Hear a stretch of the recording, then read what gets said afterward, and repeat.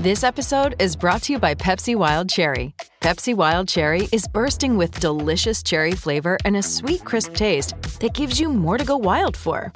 Getting wild may look different these days, but whether it's opting for a solo Friday binge watch or a big night out, everyone can indulge in their wild side with Pepsi Wild Cherry. Also available in Zero Sugar.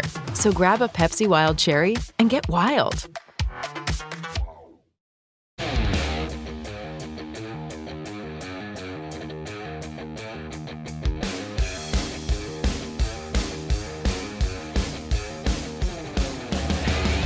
What is good, everybody? Welcome to another joint Gold Standard Grant Cohn production. I'm Rob Stats Guerrera. He's Grant Cohn, fresh off vacation in the Hamptons. What's up, Grant? I'm doing good. Hamptons are fun. I was not at the white party. Somehow they didn't invite me. They didn't think I was one of the top A-listers in the country. Next year, me and you, Rob. Is that why you got the white shirt on today? That's what you were going to wear? All I wear is linens now. All I wear is linen now. I'm a really obnoxious, bougie jerk, and it's fun. We are live streaming this on both of our YouTube channels, the Grant Cohn channel, the Gold Standard Network YouTube channel. Please like and subscribe both. Going to get into a couple things today. First, I have been diving into the Play Callers podcast series that Grant was making fun of earlier this year when we found out it was going to come out. There's a ton of good stuff in there. I haven't finished it yet, but there's so much good stuff in there about Kyle Shanahan and how he works and McVay and their whole thing. So we'll get into that. Plus, the Debo interview that everyone is talking about. There is something that people are missing in that interview that jumped out to Grant. So we're going to get into that as well. Let's start with this Play Callers series. I'm fascinated by it.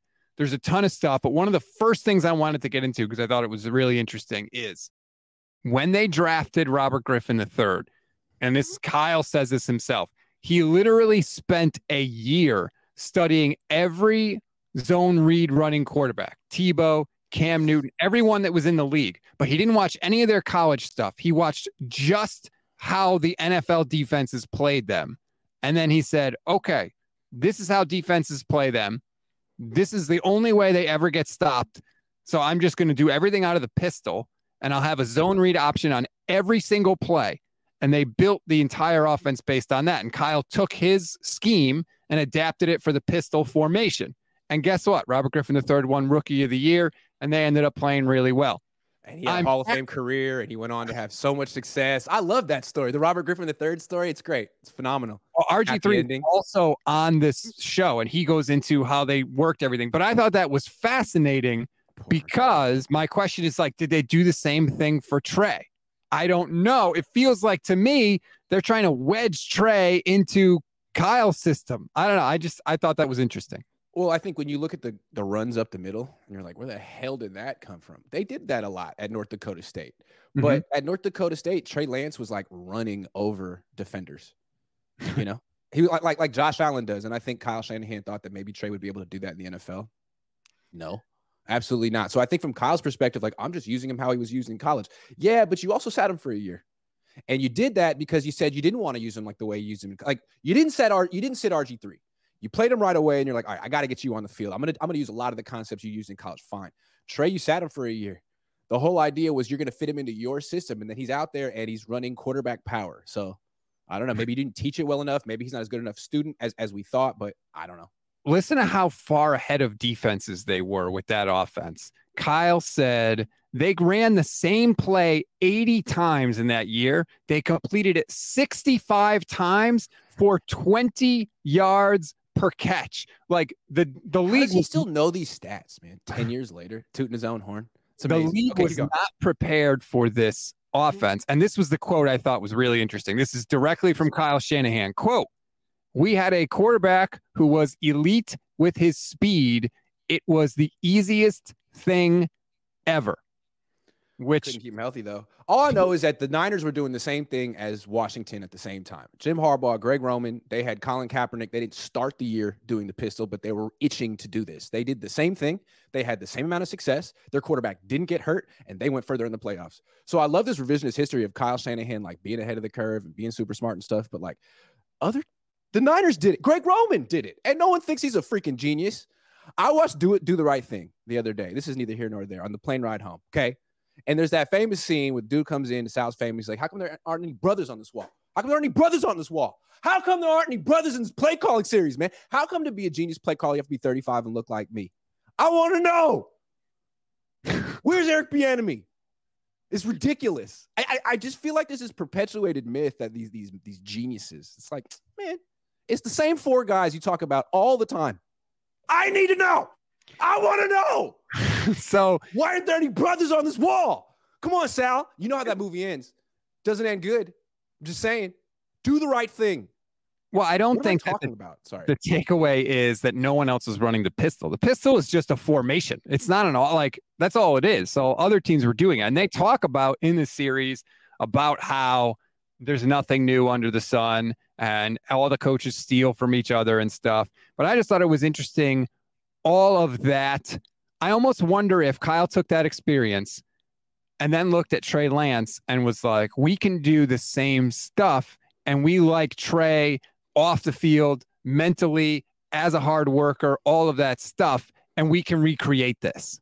Trey and RG3 athletically don't have a lot in common. Not close. Like RG3 was a Olympic hurdler. He was one of the fastest. He was running track at Baylor. And Baylor has like the best track team in the country. Dude was like super duper fast. If he were in Madden, he would have been a 99. Trey's like an 84 in speed, right?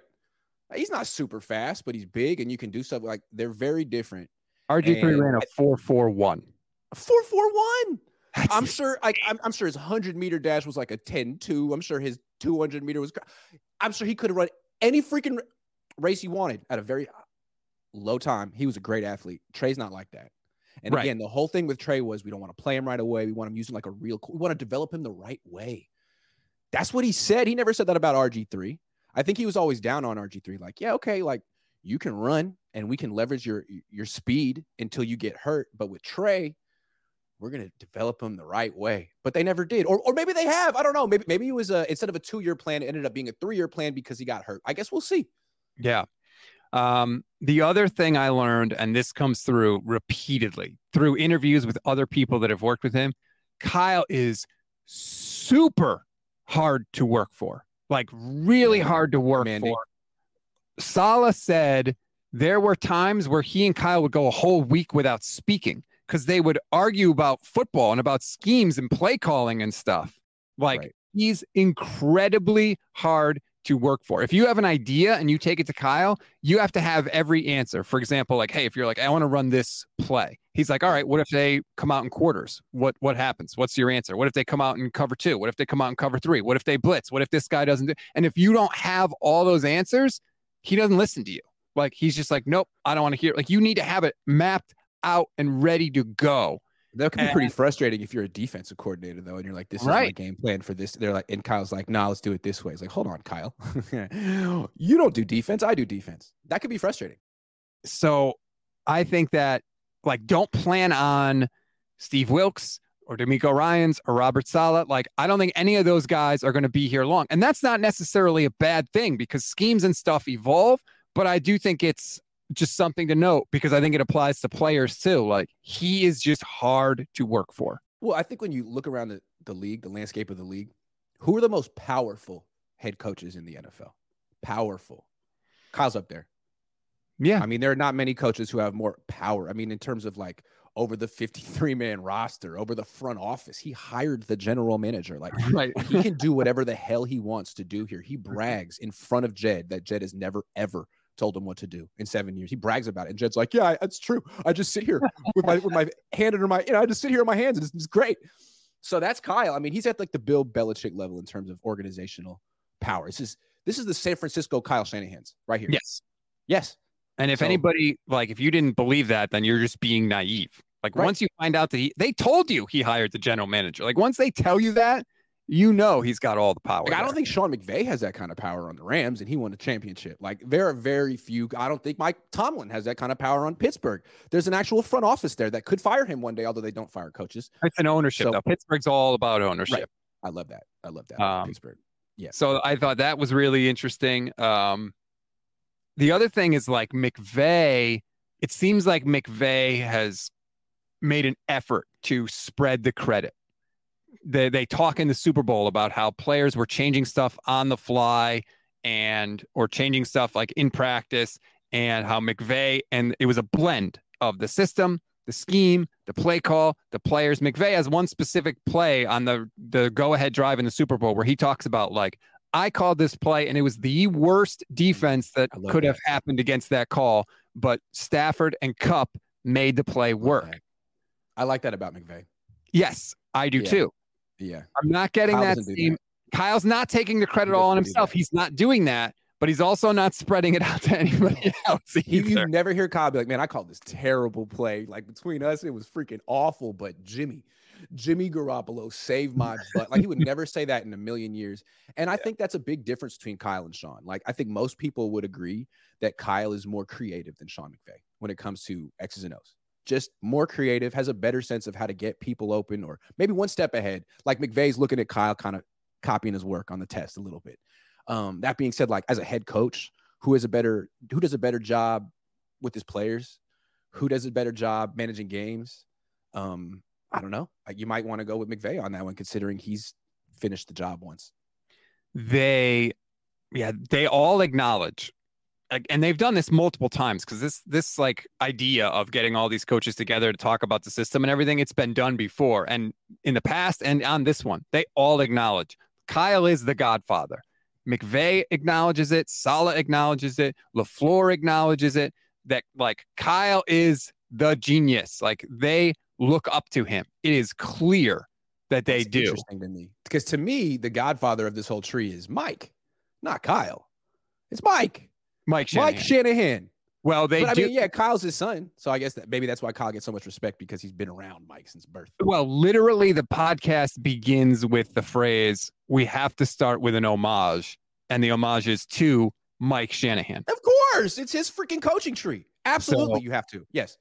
And there are just so many, like, interesting little nuggets in there. So when Shanahan designs a play, he draws it on the whiteboard.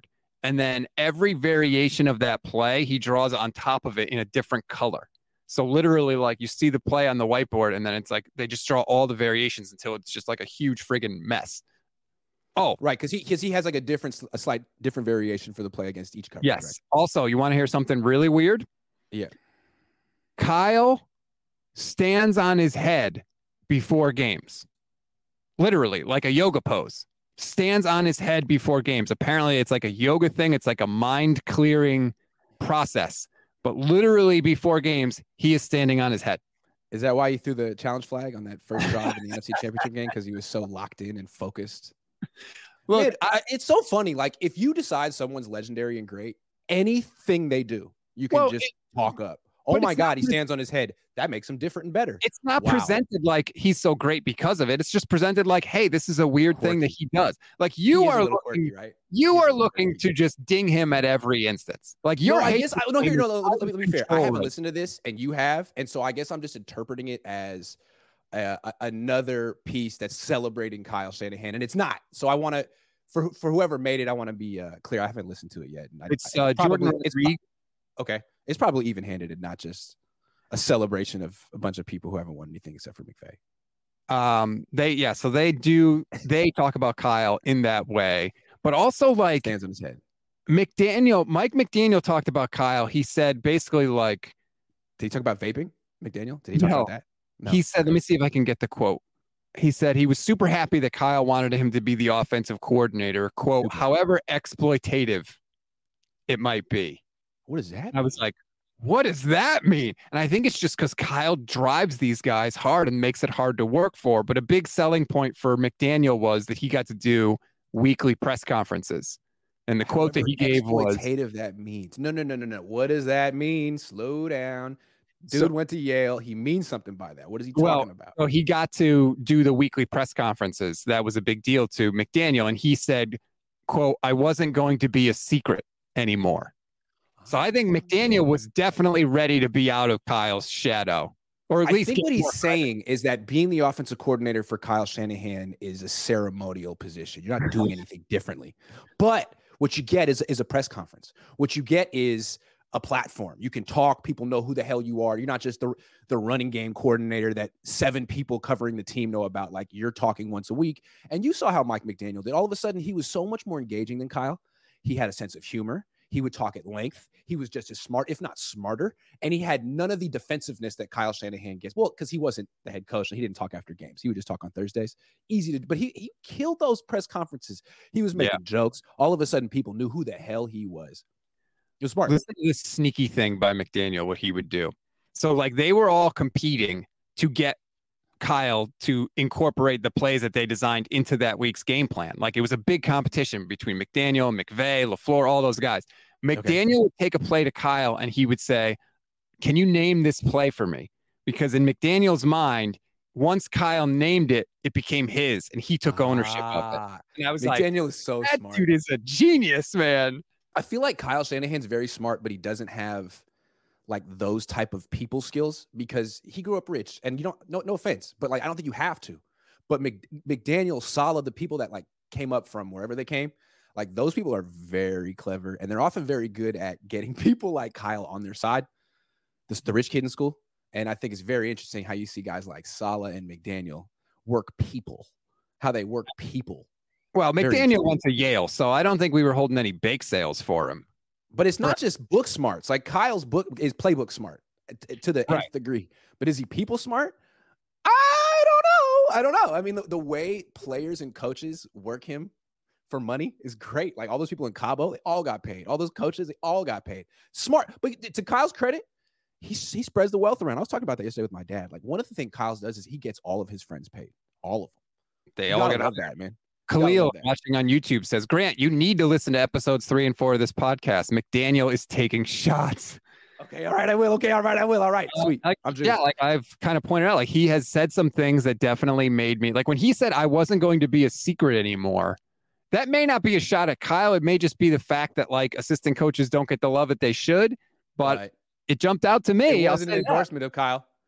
I kind of get the feeling that McDaniel felt that he was like Spock to Kyle Shanahan's Captain Kirk, the guy in the back, the guy doing the work, the guy doing the homework, getting no credit. Because I don't know if people know about McDaniel's past, but he had like a little bit of like he was like an alcoholic, or he was an alcoholic, so he kind of had like to take a step back, and I think he felt like he was never going to get promoted, and I think he felt like he was the most gifted person on the staff. Well, he literally says, "I owe my entire career to Kyle Shanahan, my entire football career to Kyle Shanahan." Yep. Exploitative or not, like literally, like that was the sentence. It was all part of the same sentence. So it's like and I know how this goes, right? Like if you're giving people a start in an industry and they have no resume, you're doing them a favor. Also, they can't ask for that much. You know what I mean? Like, so when he says exploitative, like how much did they pay you? Like you had no resume. You're 20-something years old. You know, like you're just happy to be there. Yeah. Yes. Yeah. It is an incredibly hard life. Chris Sims has talked about that when he worked for the Patriots. Like, it's just a grind. They pay you very little money and you have to work all the time. That's why it really helps if you come from like a really rich house, like Kyle. Yeah. And Chris talked about that too, about how he's mentioned, like, if he didn't have the money that he did because of his family, like he probably wouldn't have been able to go into coaching because it's just too much. You don't get paid enough. Saleh was going to go into Wall Street like his brother did because he's really smart. I mean, he could be really successful doing whatever the hell he wanted to do. But he decided to go into coaching and he went into quality control. Like you really got to bet on yourself to do something to do something like that. I respect people like that. I respect Kyle too. That's anything else from this podcast? Andrew Whitworth had a good quote about McVay. He said, Sean has the paintbrush, but every now and then he would let you change the color. Kyle won't do that. I don't think he will either. Kyle won't do that. Kyle might let you change the shade, but not the color. I don't even know about that. If Kyle could ever grow and like just let go a little bit, he might just become the coach that everyone thinks he is or wants him to be. But I think that's his big flaw. He's too much of a micromanager. And I don't think he's changed that much since he's come in the league. I think he's pretty much been the same dude. I think he's been on a mission to prove that who he is just fine. And he doesn't need any growth. He doesn't need any change, which is kind of a bad place to be. I think you need to be a little bit more open-minded in life and be a little more open to changing and open to feedback. Feedback is tough to take. You ever notice that? A lot of people can't take it. They can give it. They cannot take feedback. A lot of people, most people don't want to hear what they don't do well. And when they hear it, they get defensive and try to prove you wrong the rest of their life. Yo, you're right. Because So for years, I was a producer for national shows, giving feedback to talent all the time. I want to hear it. And this past year, I got to host shows for ESPN, and the people at ESPN gave me feedback. And my first reaction was, they don't know what they're talking about. Yeah, so it's hard. Yeah, it is hard. It's hard. I don't know that Kyle is on a mission to prove that he can do it his way. I almost wonder if Kyle feels like he's never gotten the chance because his quarterbacks keep getting hurt. Although he did have a chance with Garoppolo in 2019. So, yeah. I'd like to know Kyle Shanahan's like private feelings about the quarterback injury thing. Like, you really think it's just bad luck year after year after year after year, or like privately, or do you think there's something you could do a little bit differently? And are you going to? It's a good. He's not going to admit it publicly. I understand that, but like privately, what's the plan here? Hey, it's Kaylee Cuoco for Priceline. Ready to go to your happy place for a happy price? Well, why didn't you say so? Just download the Priceline app right now and save up to 60% on hotels. So whether it's Cousin Kevin's Kazoo Concert in Kansas City, go Kevin, or Becky's Bachelorette Bash in Bermuda, you never have to miss a trip ever again. So download the Priceline app today. Your savings are waiting. Go to your happy place for a happy price. Go to your happy price, Priceline. Listen to this. This is great. So sometimes like people say like, oh, you don't know what you're talking about. You know more football, or Kyle Shanahan knows more football than you, and blah, blah, blah. And they're right. But there are times when we are dead on balls accurate about reading the situation. Perfect example. Kyle was talking about the divisional game against the Vikings in 2019. And the quote from Kyle is, we go into the game and the quarterback throws the ball directly to the linebacker, who drops it. And I think, says the quarterback. That's hella funny. I think he said the quarter. I don't want to quote him on that because I'm not 100% sure, but I think he says like we don't remember who that was. Okay, go ahead. Yeah. But he says he throws it directly to the linebacker and he drops it. And then I think, I'm going to run this ball every bleeping play. And that is exactly what happened in the Minnesota game. And we all saw it. Yeah. And then he even says in the next game, like, we only completed 6 passes. Like, so what happened in the Super Bowl, Kyle? What happened in the Super Bowl, Kyle? We were dead on. It was literally, he saw Jimmy be shaky and he took the ball away from him, and he took it away in Minnesota. Until the fourth quarter of the Super Bowl when they were up 10. He was like, you know what, Jimmy? I trust you again. Like, Jimmy audible. I trust you. You're always pivoting back to a Shanahan criticism. You got to even it out. Until he gets that Super Bowl, it's got to be even. That's such a crazy, like, you can be a great coach and never win a Super Bowl. It's possible. Sure. But he's also not immune to criticism. When he wins the Super Bowl, I'll stop criticizing him. But until then, I got to even it out. Right. I have to. Yeah, right. The football guys came down, told me, like, Gray, this is on you. All right. You are the prophet of Kyle Shanahan hate until this man gets his team to the promised land. He ain't at the promised land yet. He needs you to push him, because Rob's not pushing him. All the people that say that Kyle's the greatest ain't pushing him. Kyle's just sitting there like, yeah, we're at the promised land. If Kyle won the Super Bowl by running it 50 times, you'd be like, oh, it wasn't his system. It was the running game. You'd be the first. Dude, if he won the Super Bowl, I would give him credit. You get credit for winning the Super Bowl. You get a ring. That's it. So. You get. That's it, man. That's it. I want to get to some of the super chat. Let's see. Scale of 1 to 10. How badly did McDaniel either? Kyle, I don't know what that word is. Ether is the song that Nas made dissing Jay-Z. I actually didn't think it was that good of a diss song. He just basically called Jay-Z gay the whole time, which I don't think is. He's not. So I don't understand how that's a diss. Also, why is it a diss? Yeah. It's not really a diss. I actually think that Ether song was highly overrated. The beat sucks too. Oh, well, I'm the Jay-Z. Like, okay. I'm the better diss urban white dude in the room, so I have no idea. I don't even know if I've ever heard that song. But see, that's shameful. But it's okay. JP says Ether better than Takeover. I wouldn't. That whole Nas Jay-Z beef was boring. How about that? I haven't finished it yet. There's 5 episodes. I have about an episode and a half left. Some of them don't really pertain to Kyle at all. Episodes about these guys? 6? Like the second one is mostly about McVay. So if you want to eat for breakfast.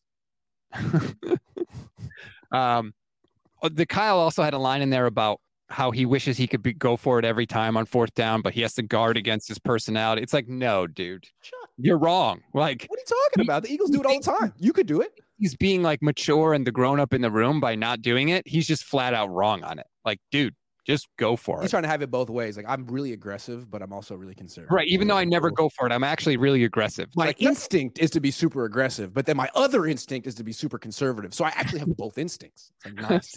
I don't care what you think you should do. I care about what you actually do when you're the head coach. So that was frustrating to hear. Yeah. But I think the whole thing is fascinating. I'm enjoying it way more than I thought. All right, They interview Raheem Morris. They interview like a ton of people about how they all got together. And I don't know that I don't know that Kyle is ever going to have like that long-term coaches, long-term quarterback. I don't think he ever will. Even if Brock like becomes the guy, I think there will be a breaking point at some point. I have a question though. Like, why is this Mike Shanahan coaching tree constantly talked about? Like, I feel like there's a think piece about someone in this coaching tree every 2 weeks, especially in the offseason. Like, what about Andy Reid's coaching tree?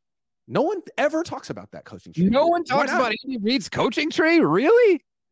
Where is the 6-part podcast about him and Eric Bieniemy and Doug Peterson? Like, where is it? They never talk. It's always like, well, I have Patrick Mahomes, so it's like they're not really doing anything special over there. Like, you sure? I'm pretty sure Doug Peterson won a Super Bowl. Nick Sirianni was in the Super Bowl last year. I feel like Andy Reid's coaching tree has a lot more to answer for and talk about than Mike Shanahan's. But I don't know.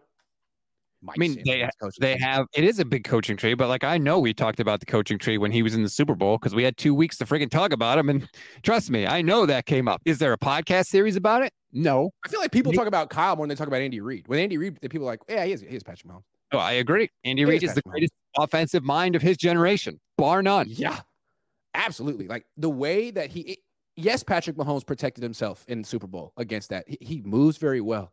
But also Andy Reid protected him too. I mean, the screen game that the Chiefs had in that game is just no one is a better screen coordinator, play caller than Andy Reid. He's been doing it forever. Mm-hmm. And screen passes, you know what they do? They keep your quarterback healthy. They're really important. They beat the pass rush. And I don't know, maybe Kyle Shanahan, he has good screen passes, but maybe he could tap in a little bit more, keep his quarterback. He had a quarterback that could throw him accurately so that he wasn't getting other people injured. Remember when Jimmy threw that high screen to Kittle and it jacked up his knee? If you go back and look at Donovan McNabb, he had a Pro Bowl season his last year with Philly. He was old. He went to Washington to go play with the Shanahans. It was awful. He got benched. Awful. And it was awful. And McNabb went up to Kyle and was like, look, this isn't working. Could you like put in some more screen passes like Andy Reid had for me? And Kyle was like, don't you ever freaking tell me what to do with my offense. And then he benched him and put in, who was it? Rex Grossman? I don't know. So there is a difference between those two. Yeah, but also, like, let's give Kyle Shanahan prime McNabb and see what happens, too. Like, Andy Reid got a much better version of Donovan McNabb than Kyle Shanahan. I have a guess what would happen. He'd get hurt. Okay. He'd get hurt. Again. Every time Kyle's had a coach, like, the only time Kyle's quarterback doesn't get hurt is if he's not the head coach. Is if there's someone like Gary Kubiak or Dan Quinn who can overrule Kyle at some point. In Washington, he was essentially the head coach. I don't think Mike was overruling Kyle anything he did on offense. And here, he's the head coach. And I don't think he really thinks much about protecting his quarterback. That is so asinine. First of all, Patrick Mahomes did get hurt under Andy Reid. Remember when his kneecap was like down by his ankle? Like that is a thing that happened. Like the idea that a head coach can somehow prevent injuries to his quarterback is absurd. It's dumb. I'm sorry, Grant. It is dumb. It's not dumb. Okay, if he calls argument every time. Bad argument. Something you don't like to just say it's dumb, it's stupid. I think that's a bad argument. I mean, there's a pattern here. Like this happens all the time with Kyle Shanahan. So what is it specifically? To say it's just like this is just luck. He has good luck. Kyle has bad luck. Andy Reid has good luck, and that's the way it's been for 20 years, 15 years. I think that's stupid. I mean, Andy Reid's had quarterbacks that have gotten hurt. It's not like Andy Reid's quarterbacks have never gotten hurt. They have. Some of them don't miss time. They don't miss time. They don't have surgery. Kyle's quarterbacks have surgery every year. So, but how many surgeries did Jimmy Garoppolo have with Kyle Shanahan? 3. But how is that not Jimmy Garoppolo's fault? It's Kyle's fault. How is it not Kyle's fault when it's all of his quarterbacks? How is he not the common denominator here? How could he not do a better job keeping his quarterbacks healthy? I don't know, man. It's funny when Trey Lance got hurt. I remember you on the conference call with Kyle grilling him about that play. All of a sudden, you 180'd and decided that Kyle and no head coach is responsible for any quarterback injury. Is that your new position? About that play, I grilled Kyle about Jimmy taking his job and being a threat to Lance after they brought him back. I don't remember that. Well, go and you talking to him about that play where he ran him up the middle. You were pissed about that. Grant, he put in reps and started calling screens. Well, hold on. I think there's a difference between I wish he let Lance drop back and throw more and he got Trey Lance injured. I think there's a difference that he could. Yeah. What I'm saying is he could do a much better job protecting his quarterbacks. And you're saying, nah, man, there's nothing Kyle can do. How though? Throwing more screen passes? Is that it? That's like part what of it. Specifically could Kyle do? That's part of it. Yeah. How about don't call a shot play with a 7-step drop on the first drive of the game on 2nd and 6 from the 50-yard line? How about run the ball? There's all kind of stuff you can do, man. Oh my God. How about don't ask your third string tight end who was inactive the week before to block Hassan Reddick on a 7-step drop. There's so many things you can do. Take matchups into accountability. Take matchups into account. Don't just look at your pass pattern against that coverage, because football is actually played with players, not just Madden stuff. I don't know. That is such a lazy, to me, that's lazy. Yeah, I'm super lazy, man. I haven't thought about this very much. I just kind of shoot from the hip, but you're very nuanced. No, I'm not nuanced, but I just think that it's cool to criticize Kyle Shanahan because his quarterback got hurt when other teams that called that same play and blocked defensive ends with the backup tight end didn't get their quarterback hurt. But yet when Kyle does it, it's his fault. Yeah, man. I actually thought blocking Hassan Reddick with Tyler Kroft is super smart, because Tyler Kroft wasn't active the week before, and now he's not even on the team anymore. But you definitely want the season to come down to that matchup. I thought it was genius. In fact, I don't think he gets enough credit for that play. It was actually really smart. It was great. Nobody knew it was the best call he had all year. You're saying this with the benefit of hindsight. Sure, after the play happens, you could say, boy, if Kyle knew he was going to get hurt, he never should have called that play. But no one knows that. Yeah, it's true. I mean, you know that Hassan Reddick is going to destroy Tyler Kroft 9 times out of 10, but is Hassan Reddick then going to destroy Brock Purdy's elbow? Maybe only 3 times out of 10. So yeah, it's a fair call. You have a 70% chance of Brock Purdy not getting hurt on that play. So yeah, give it a shot. But that is, what is that math based on? How about Hassan Reddick? You know that Hassan Reddick's going to win that matchup. You know Hassan Reddick is going to destroy Tyler Kroft. You're just hoping that Brock Purdy can get the ball out before he gets smashed. And he didn't. So I don't know. It was like the close your eyes, cross your fingers, and pray play. And it didn't work. Maybe 7 out of 10 times it would work. But the 3 times it didn't, that's what happens. And they did it in the first drive of the game. Remember, just a few weeks ago, someone was praising Kyle as Kittle, saying, he will call all these bad plays early in the game just so he can set up the perfect play and make sure that it's definitely going to work, that he's got the right look, the right front, the right coverage. That's not what he did against Philly. He called that shot play on the first drive on 2nd and 6 from midfield. And you know what? It was play action. The defense didn't react to the play fake. I mean, it wasn't set up. It was not set up. So is your argument that if Brock Purdy had gotten hurt on the 3rd or 4th drive of the game, it would have been okay? Like, I don't understand. What if it's one in a high risk, high reward play? The reward was a chunk play, but the risk was a 7-step drop against the best pass rush in the league that doesn't react to the run. They do not play the run. They suck against the run. They don't react to play fakes. They get after the quarterback. And you called a play action fake on the first drive before really knowing how they would react. When your left tackle is now tipping plays in a pass stance, you called it. It didn't work out. So, okay, no play action against the Eagles. You can't do it. Hassan Reddick is on the opposite side of Trent Williams. He sees he's in a pass stance. The Philly D-line doesn't react to play fakes anyway, and you called it on the first drive of the game, and you're like, hey, man, that's football. I had to give it a shot. Okay, cool. Nice. You lost. And then Josh Johnson got hurt on a 7-step drop too. He did. He got drops against the best pass rush in the league. When the week before against Dallas, who didn't have as good of a pass rush, you gave up a pressure percentage on like 50% of your drop back. What did you think was going to happen against Philly? You can't block them. Do you think that they didn't call any 7-step drops against the Cowboys in their pass rush? Of course they did, right? Any quarterback got hurt? No. So it's totally cool. The best thing they did against Dallas, the best thing that happened against Dallas was that Brock Purdy somehow didn't get hurt. He was under siege the entire game. He ran around. He scored 19 points. He didn't turn the ball over. That offense sucked against Dallas. But nobody got hurt. But nobody got hurt. You're changing the argument. Nobody got hurt. You're saying Kyle gets guys hurt with his play calls, yet he called similar plays against Dallas and nobody got hurt. Okay, so the quarterback didn't get hurt in one game, but after 8 games of Brock Purdy running around and having to protect himself, it didn't go so well. So he was able to protect himself, which is what Kyle asked his quarterbacks to do, for 8 games. He got hurt in the first game. He got hurt in the last game. We'll see what happens in the future. But with Andy Reid, with Pete Carroll, their quarterbacks generally play every freaking game, every freaking season. Maybe they miss a game here or two. Maybe they play through injuries, but they're not getting surgery every year like Kyle's are. All of them. Trey and Brock Purdy are coming off surgery this year. Jimmy was coming off surgery the year before that. Jimmy was coming off surgery in 2019. Surgery. Jimmy got hurt with the Patriots before he even met Kyle Shanahan in part-time roles. Jimmy got hurt in back-to-back years. He didn't have surgery until he met Kyle. If you're a quarterback and you meet Kyle, just plan the surgery ahead of time. Get to know a surgeon that you like, because that guy, you and him are going to be working together more than going to be working with Kyle. Every offseason, you and the surgeon. Is it your shoulder? Is it your knee? Is it your neck bone? Is it your funny bone? It's one of the bones. It's crazy. Kyle's the only quarterback that calls 7-step drops. The only one in the league. The only coordinator. Daniel does too. I mean, Tua was on the ground. How many times twitching? I'm telling you, do they talk about that with the play callers? Tua having to like almost dying on the field and getting rushed back. Like, did they talk about that with Mike McDaniel? How about that? I haven't finished it. No, I didn't talk about that. It hasn't come up yet. It hasn't come up. Official DNA Music says, I was referring to him and McNabb's play calling arguments. Kyle undermined McNabb, but then took his idea after benching him. Kyle's ego's been a problem. Look, all these guys have egos. They all do. If you don't think that they do, they all do. Kyle's is on another stratosphere. Kyle's is on another stratosphere. He thinks he's the greatest offensive play caller of all time.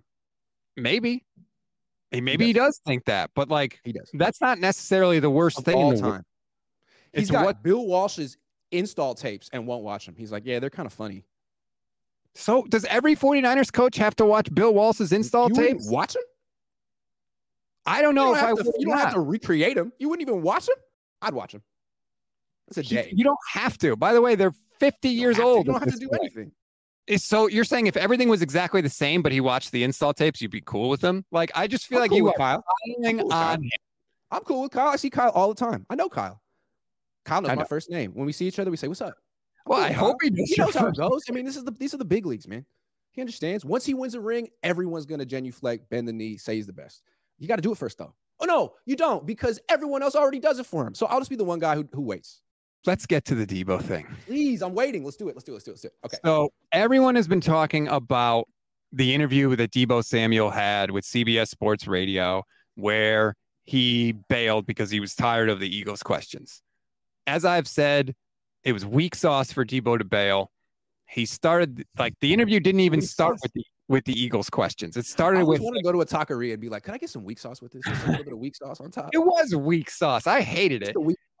He came across to me as a petulant child, honestly. Yeah. Like, I don't like one petulant child. It takes one to know, and I could see a petulant child. I'm just saying. I'm just saying. I'm right there with you. I almost hung up on you 2 seconds ago. I was like, you know what? I'm aware. But he was like, I don't like these questions. And he handed the phone off to somebody and they ended the interview. Yeah. It was weak because he was on doing a sponsored thing and they got the plug in to start the interview. So it was like, okay, I got my plug in and now I'm bail. The whole thing was bad. But in that interview, there's something in there that people have missed that they are not focusing on that you were very passionate about before we started the show. So tell people what Debo said that you think we should pay more attention to. Okay, so this got buried because Debo Samuel hung up, and anytime you do that, that's going to be a viral moment. I think he should know that. But okay, that aside, we can come back to that later. He was asked about Trey Lance and gave a good answer. He said he's actually improved quite a bit. He just got hurt. He's got a lot to prove, but he has improved quite a bit. And I feel like whenever a big-name Niner is put in front of a microphone this offseason, Kittle, Debo, Kyle, and they're asked about Lance, this is what they say. He's a lot better. You can see it. He's more confident. He's having fun. He's a lot better. And none of the national reporters ever react to that. They're always saying like, oh man, he sucks. He's third in the depth chart. He might get traded, kicked off the team. But it's like, are you not listening? All the best players and the head coach of the team are saying he has made significant strides. He's enjoying himself. He's confident. I feel like I don't understand why people aren't talking about that. And I think that's the story here. It doesn't necessarily mean that he's going to do anything, but it does mean that his stock is up in Santa Clara. His stock is up. I don't put too much stock in what Kyle says about him because Kyle and John Lynch if they want to trade him, have a vested interest in praising him and talking him up because it helps get other teams interested. That's true. Have they sent those marching orders to the players, and are the players following them? I don't know. It's encouraging that he said nice things about Trey. I hope they're all true, by the way. I'm a Trey Lance guy. I've wanted Trey Lance to start forever. But if it wasn't true, I don't think Debo and Kittle would say it because they weren't, you know what I mean? I think they would say stuff like Debo wouldn't. I don't know. I think they would. We've heard the 49ers find ways to praise Trey Lance without praising him for years. He's a great kid. He's such a smart guy. Made of the right stuff. He's made the right stuff. I mean, that's not what they're saying. And what they're saying is, we've been waiting to see some strides. It's been a little bit of time. He has some setbacks, but we see something. And it's early, but we definitely see something. It's encouraging. And I just feel like no one talks about that. I think I was at minicamp. I saw something too. In the past, he would throw the short passes too hard. The screens, the slants, the shallow crosses, throw them way too freaking hard. It was a problem because there's a lot of short throws in this offense. What I saw this offseason is a guy who all of a sudden can throw the short passes with touch. And that's a big thing for him because I think he's always been a good downfield passer. I think he always has been. He hit some really nice downfield passes in Chicago last year, week 1, that no one remembers because he missed some screens and lost the game. So I think it's true. We'll see if it keeps going. I hope it does. That would be fantastic. Like, please just let him get out there and show it. Like, God. Right. Damn. Right. Let him play in the preseason. Don't take him preseason. Let him play with McCaffrey. Let him play quarterback. Don't make him play what he did at North Dakota State. He's been in the system for 3 years. You've been teaching him. Let him run the Brock Purdy offense. The one time you let him run something like that was against Houston. He freaking won.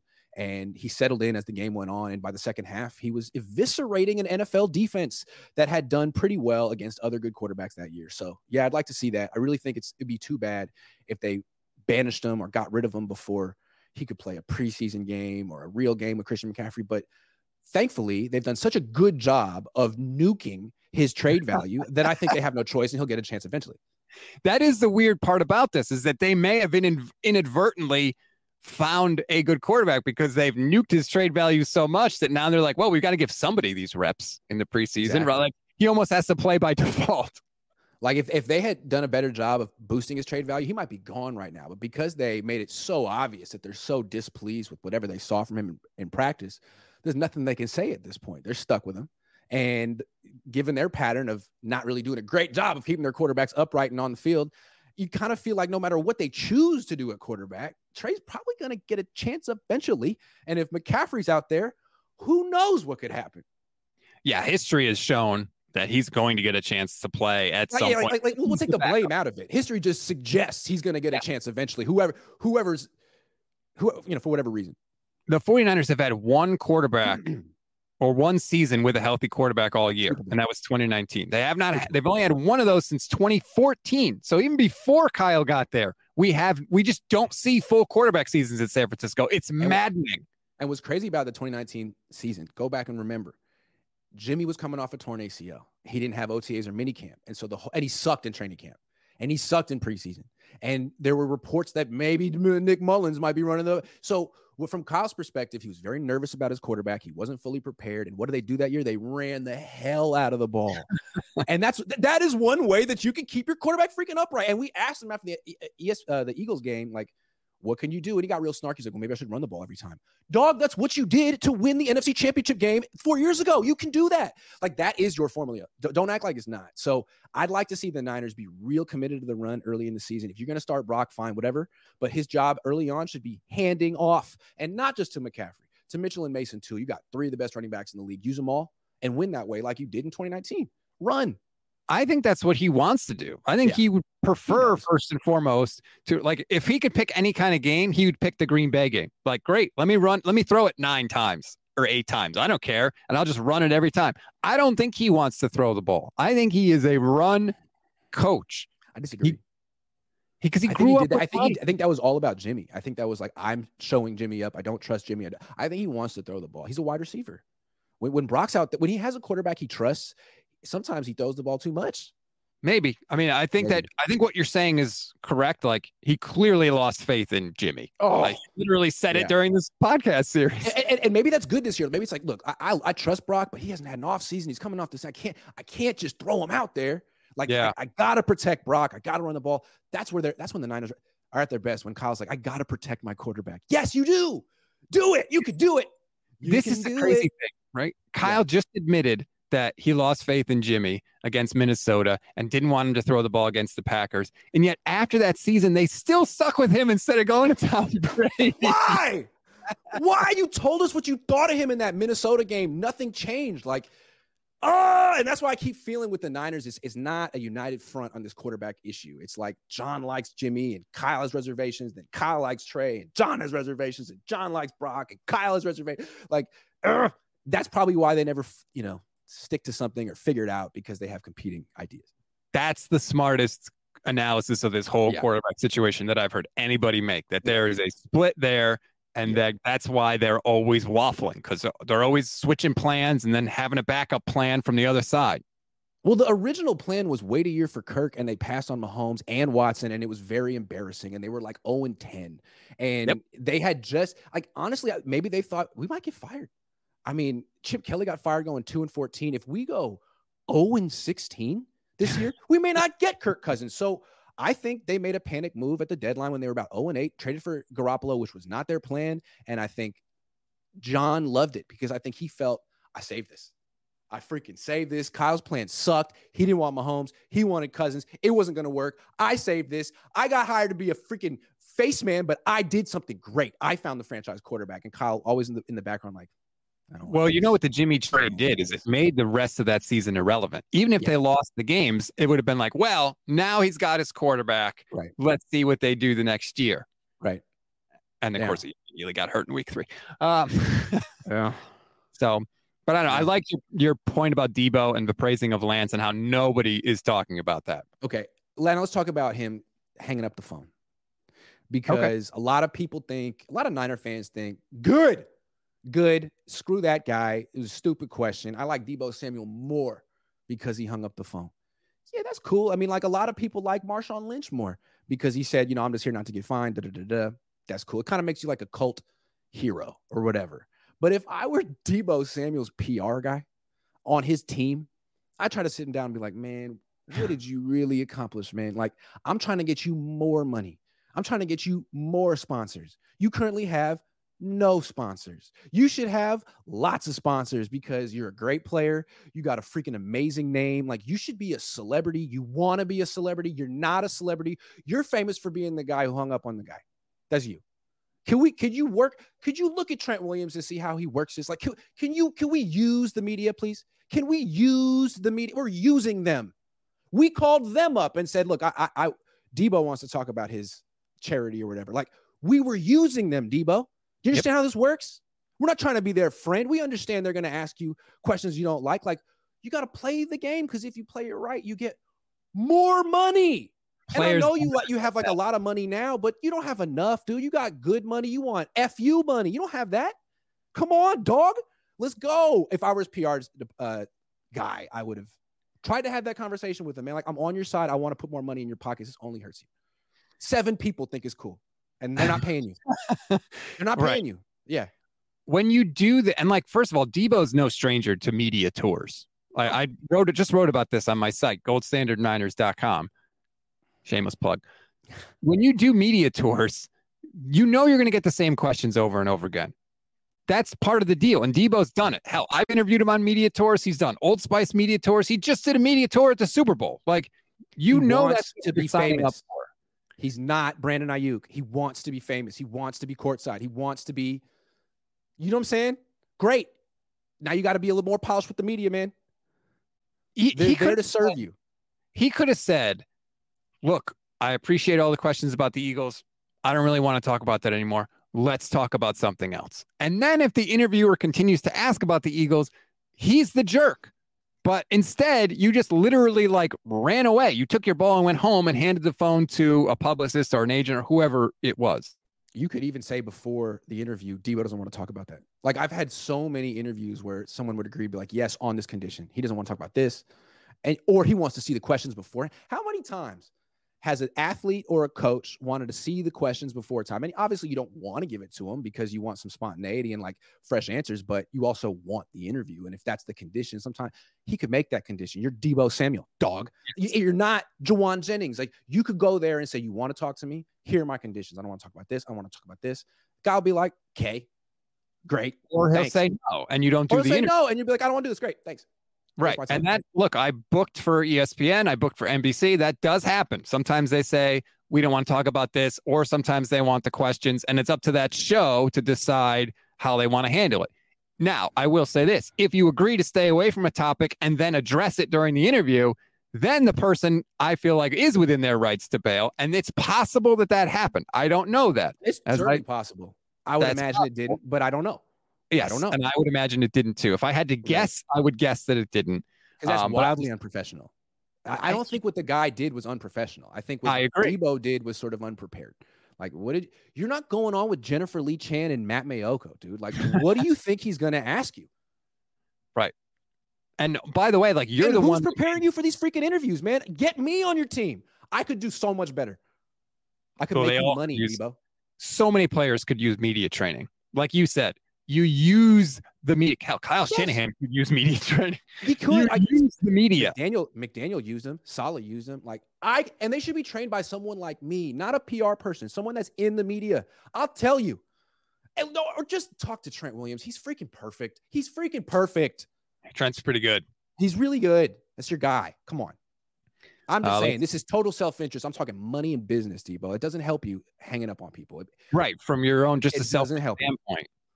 Honestly, like 89er fans will think it's cool. That's it. 80. He's not that good of an interview, by the way. His answers are always super short. I've interviewed him. It's a tough, you got to have 50 questions because all his answers are 5 seconds long. And again, that feels a little childish too. Like, I don't want to do it. I'm going to give you the minimum. What sucks is when he actually has something to say, like in minicamp, when he wanted to talk about how he didn't play well last year, it was like, it was great. This is the most unique interview I've ever heard. This is the most introspective and brutally critical, self-critical athlete I've ever heard.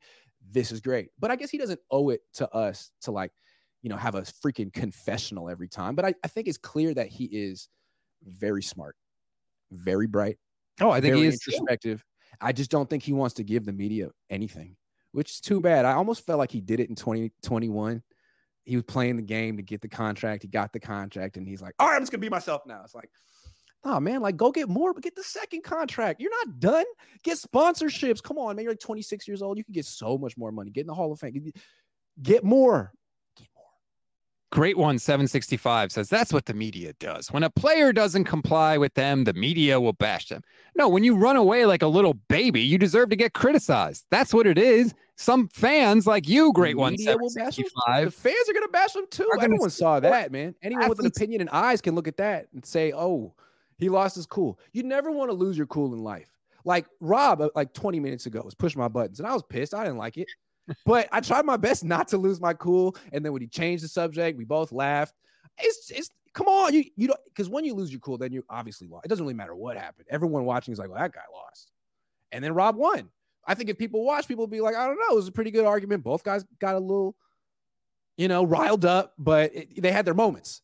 But when you hang up and go away, it's like, man, you lost. End of story is a TKO.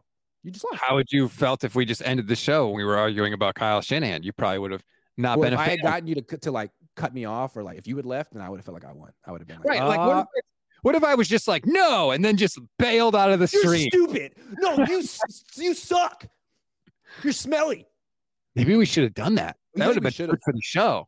Just have totally contrived fight. Right, like Jerry Lawler and Andy Kaufman back in the day. Just totally make it up. Yeah, we should do that. I think this content creator thing is way too serious. Like, we should just do stupid stuff like that. Yeah. Now that we said it out loud, though, I feel like we kind of ruined it. People don't remember.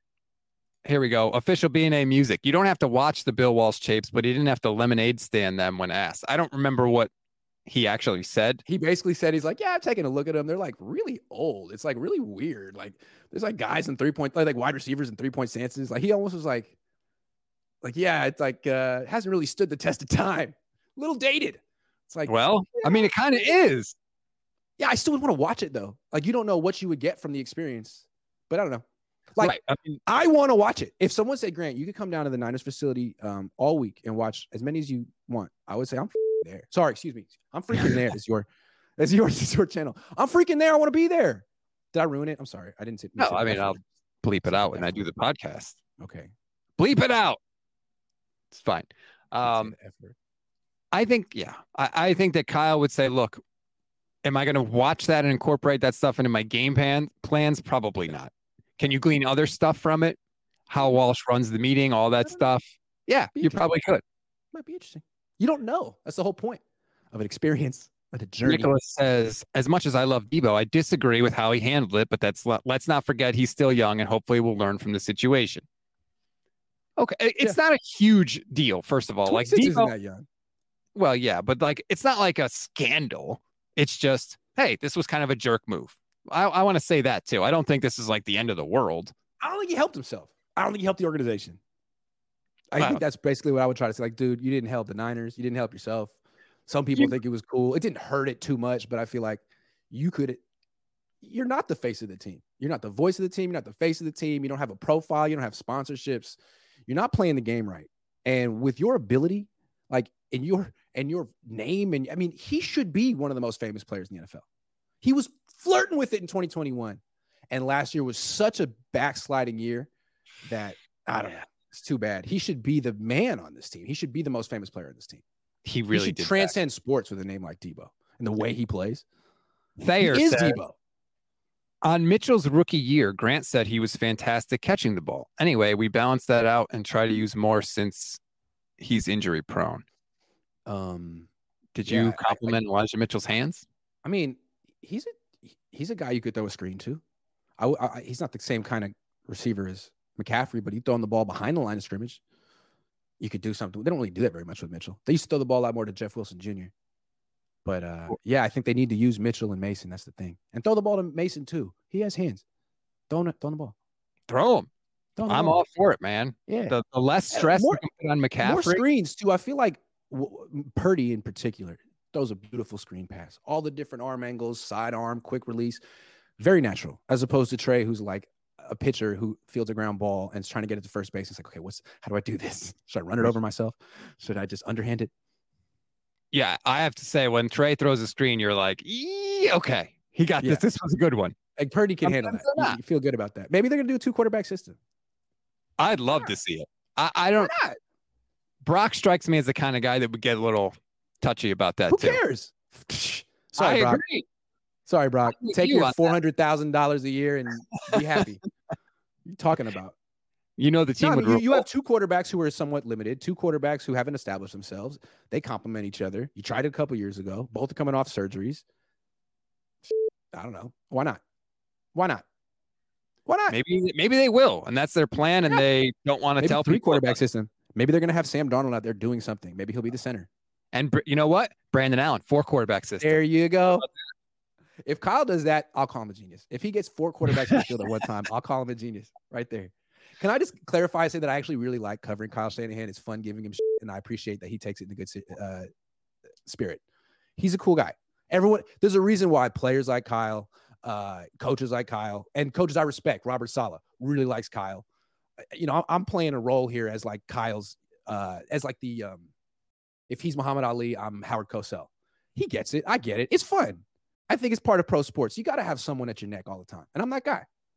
But it's not personal. And I actually don't, I say like fire him or trade him. I really don't want him to go. I know him. We've built a rapport. He's fun. He's a big name. If they fired him and brought in a guy like Ben Johnson or, you know, generic Coach B, that would suck because he might be a jerk and he might get fewer clicks. So Kyle, respect. Wow. I like Kyle. Well, none of this. Yeah. I guess it kind of, with a head coach, sometimes it's easier to go to the personal side of things because a lot of their job is how they manage people and handle people. Leadership. Yeah. Right. Whereas with players, it's like, hey, this dude's hands just aren't good enough. Like, yeah, exactly. It's not like one thing with Kyle and be like, man, his hand-eye coordination is the reason that he's losing this game. It's like, no. We're playing amateur psychotherapist here. But anyway, he doesn't hold it against. I feel like early on he didn't like me at all. But then when you work with someone for 7 years, you kind of just be like, all right, man, you're a prick, but I'll see you tomorrow. You know? Yeah. I think it's, yeah. I mean, I'm sure he doesn't like criticism, but also, like, you can't sit there and say no one should ever criticize me ever for anything. Like, exactly. Yeah. And he probably feels like I go below the belt sometimes, but he probably also feels like I'm on point sometimes. And if, you know, it might hurt, but it's like, you got to give me credit. At least I know enough football to be like, hey, how come Hassan Reddick was getting blocked by Tyler Kroft right after the game? I'm sure he didn't like the question, but at the same point, he knew that was the question. I think he would tell you also, like, until he does win a Super Bowl, there is a huge thing to criticize him about. For sure. He knows. He would admit that. He would too, yeah. So like, Kyle seems like a cool guy. Like, for example, compare Kyle to Josh McDaniels. Okay. Josh McDaniels is another micromanager who thinks he invented football and thinks he like pretty much developed Tom Brady. Like, his ego is in another stratosphere too. And he's got the rings to back it up, but no one says anything nice about Josh McDaniels. No player, no coach. They hate playing for him. Everyone hates Josh McDaniels. Like, he's like, everyone hates Chris, everyone hates Josh. No one talks that way about Kyle. There's got to be something about Kyle. And I get it. As someone who criticizes him for a living, I like him. I get it. He's a likable person. He is. He has flaws as a head coach, as every coach does. It's just, I think the people that criticize him most, like you, would say his flaws are the reason they haven't won a Super Bowl. Well, he also has a lot of strengths. And I think so many people like to flex their football knowledge by saying, he's like the cult classic. You know, he's like that movie that didn't win the Academy Award that everyone, when they turn 17, says, that's my favorite movie. He's like Boondock Saints. Good movie. You know what I mean? It's like everyone goes through that phase. You're like, oh, man, have you seen Boondock Saints? Like, that's the best movie ever. Like, no, but I know why you would say that. And a lot of people feel that, you know, he's the Boondock Saints. And I'm just like, no, it's not the best movie ever, but it's good. I mean, Willem Dafoe is nuts in that movie. He's a good movie. Yeah. Willem Dafoe is nuts. If you haven't seen Boondock Saints, go see it. Quentin Tarantino. It's an excellent, excellent movie. Anyway, I feel like we got heated on today's show. We do. I think we did a couple weeks ago too. We have some good arguments. You bring it out of me. It's fun. But then we change gears quickly. I think we do a good job. That's true. Like and subscribe to both YouTube channels, Grant's YouTube channel, the Gold Standard YouTube channel. Rate, review, follow the Gold Standard Podcast Network. Thank you, everybody, for the chats. We just went over 4,000 subscribers on the YouTube channel on my side, so I'm happy about that. Appreciate the support, everybody. We're tracking down Grant. Only got another like 65,000 to go, and we'll be there. Let's get started, baby. Have a good week, everybody. See ya.